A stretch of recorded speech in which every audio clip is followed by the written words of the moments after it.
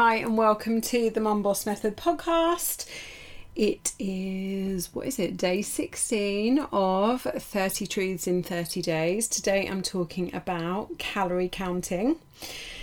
And I want to start with the fact that calorie counting isn't for everyone, okay? Because we hear a lot that people feel like it makes them a bit obsessed with food, that they can, it can mess with their head a little bit. And I respect that. And I absolutely, oh no, I've got the hiccups. I absolutely agree. It isn't for everyone.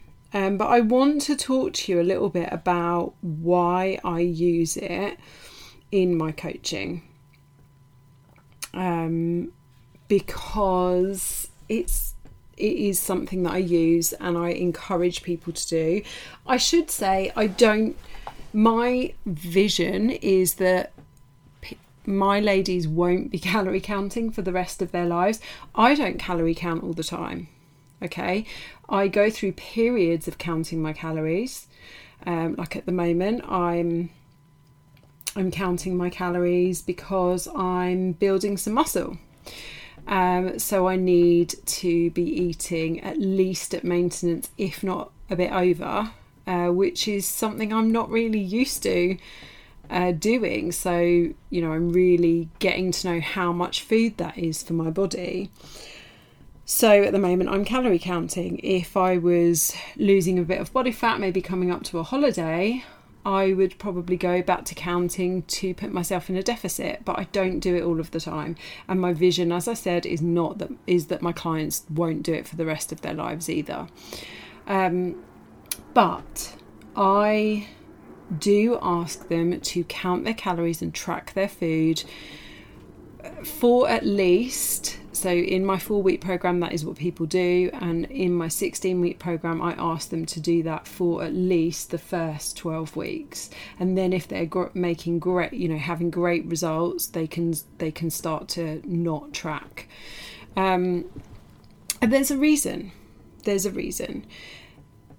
A calorie is just a unit of energy, and food gives us energy, plus loads of other things like joy and happiness and pleasure and anxiety and fear. And 99% of the women that come to me have this terrible relationship with food and their bodies, okay? And this is 100% down to the relationship they've had with dieting and exercise and diet culture in the past. So let's take Slimming World, for example. I always pick on Slimming World. I'm not sorry. They attach the word sin to some food. And that does nothing but prove my point. Okay, now I'm told that sin actually means something like synergy. But as far as I'm concerned, you give something the name of sin, you're trying to say it's a bad thing. Okay. Now, the majority of plans and programs that you've tried before, they'll attach some kind of negative connotation to foods by giving them either high points value or calling them sins or removing them from your diet altogether. And then they'll attach positive associations with other foods. So I think, you've got fast foods, are they on Weight Watchers or free foods and stuff like that? But food is just food. It gives us energy. It keeps us working. So the women that work with me count their calories and track their food so that they understand the choices they're making. Because let's use an avocado for example, right? Avocados, yes, high in calories. However, also hugely high in fibre and high in good fats. So a great food to be adding into your diet. The same as things like nuts and seeds, typically higher on the fat side, but they have great nutrient profiles in them. Now, on your Weight Watchers or your Slimming World, they are going to have probably a sin attached to them, particularly if it's a mashed avocado, by the way. For Slimming World, or they're going to be incredibly high in points because they're high in fat and they have higher calories. So someone might be on Weight Watchers or Slimming World might be purposely cutting avocados out of their diet. And if you don't like avocados, this could be anything, you know, anything that is higher in calories, like nuts and seeds. It could be, you know, your oily fish, for example, or things like, you know, cheese. Okay, cheese has got lots of saturated fat in it, but most people love cheese. But you might be cutting that out because of the negative association you've made with it through these systems that these plans have created. And if we go to things like, you know, meal replacement shakes and systems like that, or even, you know, keto or Atkins or anything that cuts out carbs, where you've got, you know, on your meal replacements, you're allowed to eat one meal a day. You're not likely to add avocado into that meal because that meal can only be, 400, 500 calories or something. And so you're going to be, I've lost my train of thought. So you're not going to be adding that avocado into your diet. So actually you're missing all of the benefits of the avocado, right? Things like keto and Atkins, where you're cutting out carbs, when you stop doing those plans, you're then going to be scared of eating carbs because you've been told that they're bad. So actually what this does is it just completely messes with our relationship with food and our understanding of food as well.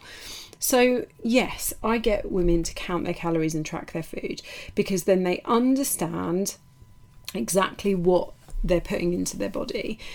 And it could work the other way. You know, I have women who have believed the marketing on certain foods, you know, like particularly some of these snack bars that say high in protein or something like that. Actually, they're no higher in protein than the snack bar sitting next to them on the shelf. They've just got a few more nuts in them, but they're hugely high in calories and they think they're eating a protein bar.